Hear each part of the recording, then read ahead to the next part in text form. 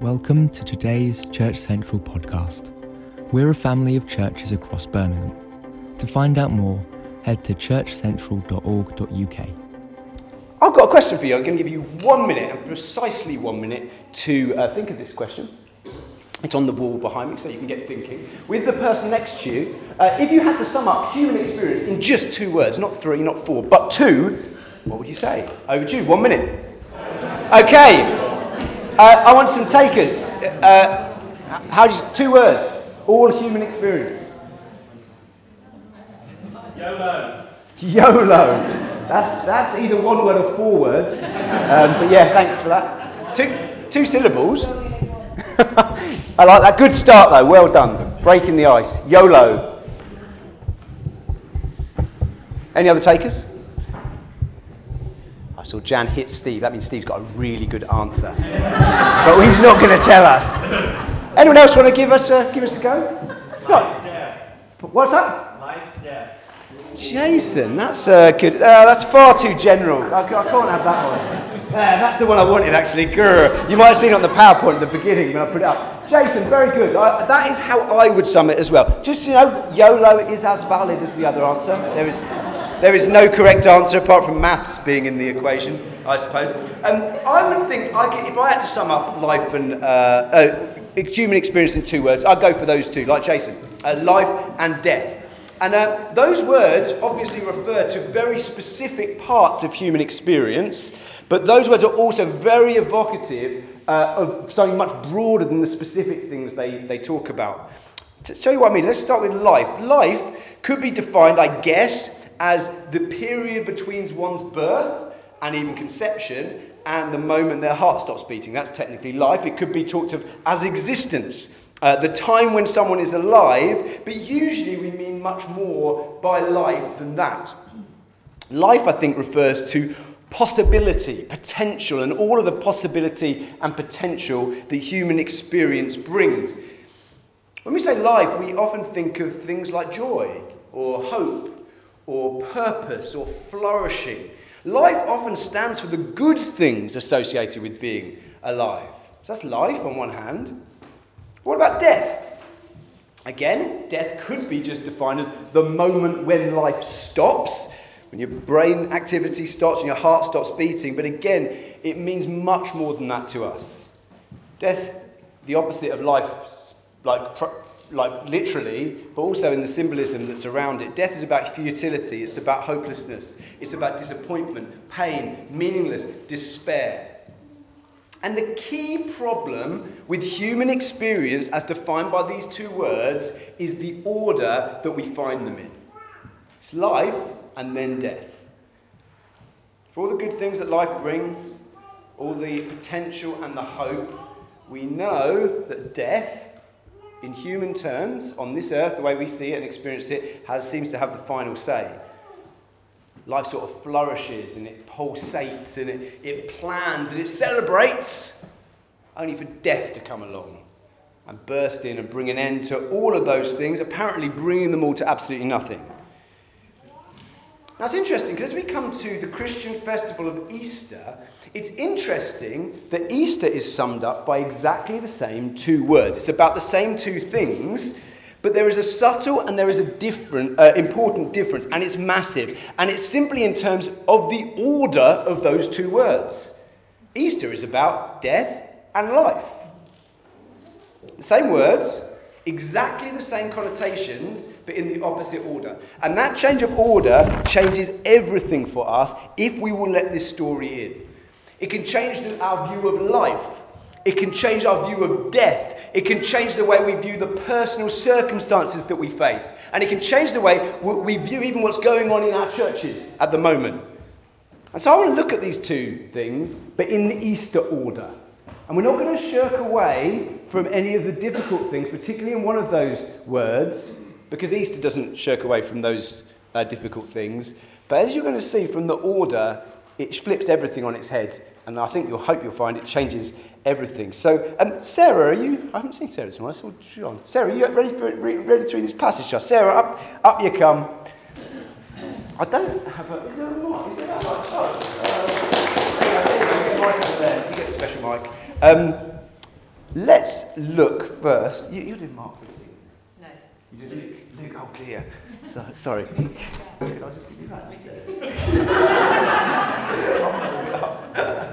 We're well planned, sorry. And there's a bit of Aramaic thrown in there for fun as well. This is going to be good.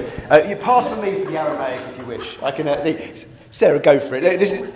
Yeah, it was, wasn't it? Sorry.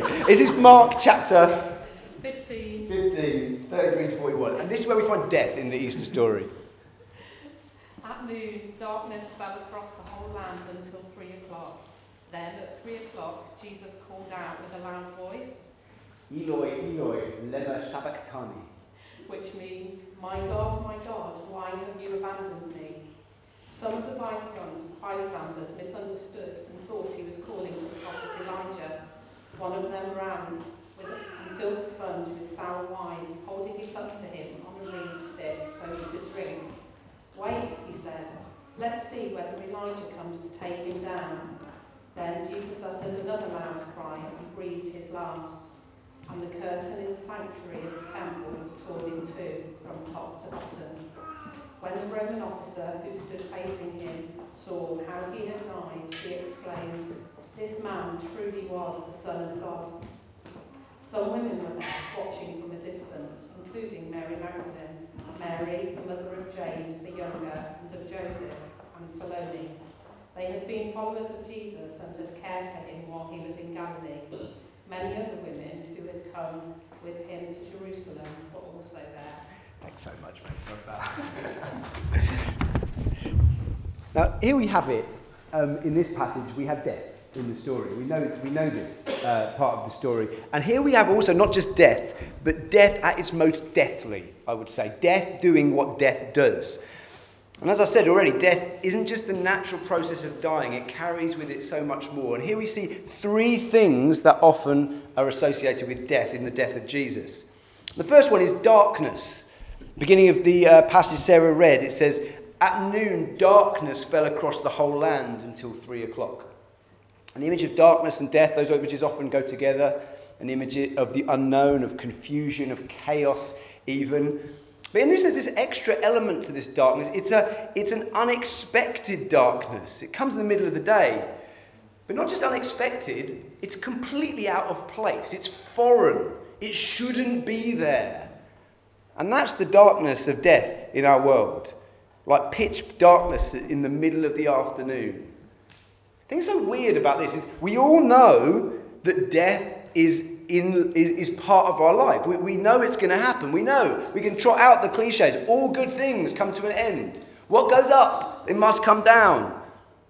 But when it happens, when death invades, it always feels wrong, like darkness in the middle of the afternoon. This is an out-of-place darkness. First thing. Second thing is this. Death makes us feel isolated and alone. My God, why have you abandoned me? Jesus calls famously from the cross. Jesus, in this statement, we looked at this on Friday night, and Jude Ayton unpacked this for us. But there's more to this than just isolation that we feel. There's much more going on. But actually, abandonment and isolation was a key part of Jesus' experience on the cross. He'd been abandoned by his best friends, hadn't he? His very best mate of all had denied that he even knew him. One of his closest friends had actually betrayed him. And in this story, as we heard it, he's got some people who are there at the cross, but where are they? Well, it says they're watching from a distance. They're there, but they're not there. And then on the cross itself, Jesus is abandoned by God himself, by his own Father. Life, when it's in its fullness, involves company, involves companionship, involves family. Death takes those things away. Takes away friends, takes away companions, and often it leaves those who are left fearing that isolation awaits for them too. So there's darkness in death, there's isolation in death, there's also hopelessness in death. It brings an end to the hopes. Notice what the soldier says here. This man truly was the Son of God. I've heard lots of talks on that verse before about how this is the glimmer of hope in the passage. This is this statement of faith among all the other things that are going wrong. But we can only say that because we know what's going to happen. If you were there at this point, imagine you're one of those women, imagine you're Salome, and you overhear that soldier saying, surely he was the Son of God. That is not good for you. That is just rubbing it in awfully for you. He was the Son of God. It's past tense. He was my hope. He was my joy. He was the one that I put my trust in. He was the one who was going to rescue me, and he was going to rescue my people, and he was going to rescue the whole world. He was. But death's come now, and now that is firmly in the past tense, leaving nothing but a painful memory. Some people think of Christians as those who shut their eyes to the difficult things in life. Like we're these people who are hopelessly naive and we can't cope with the realities of life. And so we hope they go away, but just focusing on the nice and the fluffy things. But the Easter story is not like that at all. No, it stares death firmly in the face and sizes it up in its true horror. We're not people as Christians who can say glibly something like, oh, well, she had a good innings. Or, I don't know, let's try to hold on to the happy memories. No, we know the pain of death because it lies at the heart of our own story. And this may impact us in all sorts of ways this morning. It doesn't just leave us as Easter Sunday comes in. It's still in our lives. You all know what's around the corner in this story, and we've got to keep those in mind. But you know what? We can't use Easter Sunday to gloss over Good Friday. Because if we do that, we lose the power of Easter Sunday. As I mentioned earlier, on Friday, a number of us from different Church Central churches and sites, we got together at Central House to focus on the cross, to rest and linger on Good Friday. And there was lamentation, and there was repentance, and there were tears. Please understand this as we kind of holler and put our hands up and shout, and people get excited, and some people sing and all that stuff. Jesus is not wanting to make light of the endings that are happening in your life at the moment. In fact, what he wants us to know as we think about Easter is that he entered our world with its dark and lonely and seemingly hopeless endings, and he knows how much they hurt us. At the moment, any of you who are part of Church Central West, you'll know this in your own church community that is coming to a close shortly. And some of you might already be in an Easter Sunday place. You might be thinking ahead to the future and to what's next and what's around the corner. Some of you might have felt, I hope this is the case, the stirring of sort of faith and even excitement to what might be around the corner. And that's fine. If you're there, that's fine. But you know what? There's nothing wrong with lingering in disappointment and loss for a period. There's nothing wrong with that. In fact, that's appropriate and right. And if you're still in that place, that's okay. That's fine. In fact, for some of you, if you didn't linger in that place, maybe you want to go back and think, well, no, there's loss here. Because if we don't understand the loss, we can't understand the life that comes next. So yeah, Easter is about death. It's about death in all its horror. It really is. But the order is so important.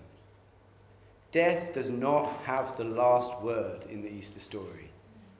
In general human experience, death swallows life. And that's why it's so terrible. In Easter, the opposite thing happens. This is not life and death. This is death and life. So, hopefully we'll get this one right. Listen to what happens next in the Easter story. Michaela, is Michaela here? The piece of paper is the right one this time, isn't it? Yeah, we should have just had 2 resurrections. That might be after the last few minutes of dourness, you might have preferred that. Go for it. Luke 24, 1-8. Thanks, Michaela. But very early on Sunday morning, the women went to the tomb, taking the spices they had prepared. They found that the stone had been rolled away from the entrance. So they went in, but they didn't find the body of the Lord Jesus. As they stood there puzzled, 2 men suddenly appeared to them, clothed in dazzling robes. The women were terrified and bowed their faces to the ground. Then the men asked, "Why are you looking among the dead for someone who is alive? He isn't here. He is risen from the dead. Remember what he told you back in Galilee, that the Son of Man must be betrayed into the hands of sinful men and be crucified, and that he would rise again on the 3rd day." Then they remembered that he had said this. Cheers, thanks. In the Easter story, as we know, death ends in life. And it's a massive surprise in the story itself. These women, they come to the tomb and they're expecting to go through the normal rituals. I mean, what are they doing? They're coming to bring spices. What is that for? That's to kind of cover over the smell of death. There's a sense here and earlier in the story as well that some of the things they were bringing might have been to kind of slow down the decay of the body, to preserve the body. But in both those cases, as we all know, they're really cosmetic things. They're kind of symbolic, but they're not going to do a whole lot. Dead body rots. That's what dead bodies do. But they go there in that way, and it's not what they thought at all. They go to a place of death, which is a place, as we've seen, of darkness, of isolation and hopelessness, and they go just to make the best of a bad situation. But they find life. They find the absolute polar opposite. Instead of darkness, you've got these two angels who are there, who are shining so brightly that they need to cover, Mary needs to cover her eyes, in this case. Instead of darkness, there's light. They go in the middle of, it's not the middle of the night, it's the crack of dawn, the first thing in the morning. They're going to a lonely, abandoned tomb. What do they find? They find a company of angels there. Instead of hopelessness, surely he was the Son of God. Well, what happens is their memories are jogged now. Then they remembered that he had said this. What a wonderful verse to end that passage. The angels say, but Jesus is alive. Oh yeah, I remember. It all comes together now. Their memories are jogged and they remembered hope. Yet truly he was the Son of God, but truly he still is the Son of God. He still is the hope of the world, the hope of Israel and their own hope, of the increase of his government and peace. I want to remember this bit. There will be no end. There will be no end. Easter people, or Christians, as they're more commonly called, are not just people who found a way to kind of cope and hide our way through life and death. No, we're a people who faced up to the reality of those things. We've just done it in the reverse order. It's obviously changed our attitude to physical death. Obviously, all funerals are hard. All funerals are difficult. All funerals are painful. But I don't know about you. I've been to some Christian funerals and I've been to some other funerals. And they're different. Very different. It changes our attitude to physical death. But it's much more than that. It changes our entire approach to all the mini deaths that we encounter through our lives. If we follow Jesus, if we say, I put my trust in Jesus, what we are saying is, one of the things we're saying is that we trust that every death will be followed by life. That every ending will bring about a new beginning. That all futility, every bit of futility, will be engulfed in purpose. That all despair can give birth to joy. That every disappointment will one day be forgotten in the light of an upcoming delight that is beyond our comprehension. And we don't just see the world like this because it kind of helps us to get by because it's a pretty grim place. No, we see it because we have a God who stepped down into that horrible reality, felt the full force of it, and then flipped the whole thing over on top of its head. And my encouragement to you this Easter Sunday is simple. Put your trust in that God. Let him shape your perspective in line with the wonderful work of his Son. Let Jesus change your life and death into death and life. And so to finish, I'm just going to give some space for you to talk to that God. One of the wonderful realities that we live in from Easter Sunday is we now have a God who we don't just remember some things he did a long time ago that were pretty fantastic. No, he's alive, so we can talk with him, we can experience him, we can meet with him. And I don't know if phone's around over here. Cool. We're going to sing in a few minutes, but could you do that thing where you might just play for a bit, and then after a while, he's got it. He makes albums and stuff. He knows all this stuff. It's all right. But before that, while Owen just starts to play, I just wanted to give space for each of you to talk to Jesus. And as we talk to him, we listen to him as well. And you might want to just respond in any way from this morning. There could be thanks, there could be praise. You might want to put some of the deaths that are in your life. Maybe they are still at the forefront of your mind. The losses, the endings. Put those before him. And I've got some sentence starters You can just about see up there. If you're struggling, how do I process this? How do I start this? Maybe you've not prayed much before. Why don't you start off with some of these things here? And you know what? Just talk to him. He's alive. He's with us through his Holy Spirit. And he meets with us and he speaks with us. So I'm going to give it just about 2 minutes, okay? I encourage you, please don't talk among yourselves. If you don't want to get involved, absolutely fine. But just talk to Jesus and listen to Jesus. In a couple of minutes, we're going to stand and we're going to sing one last song. Go for it.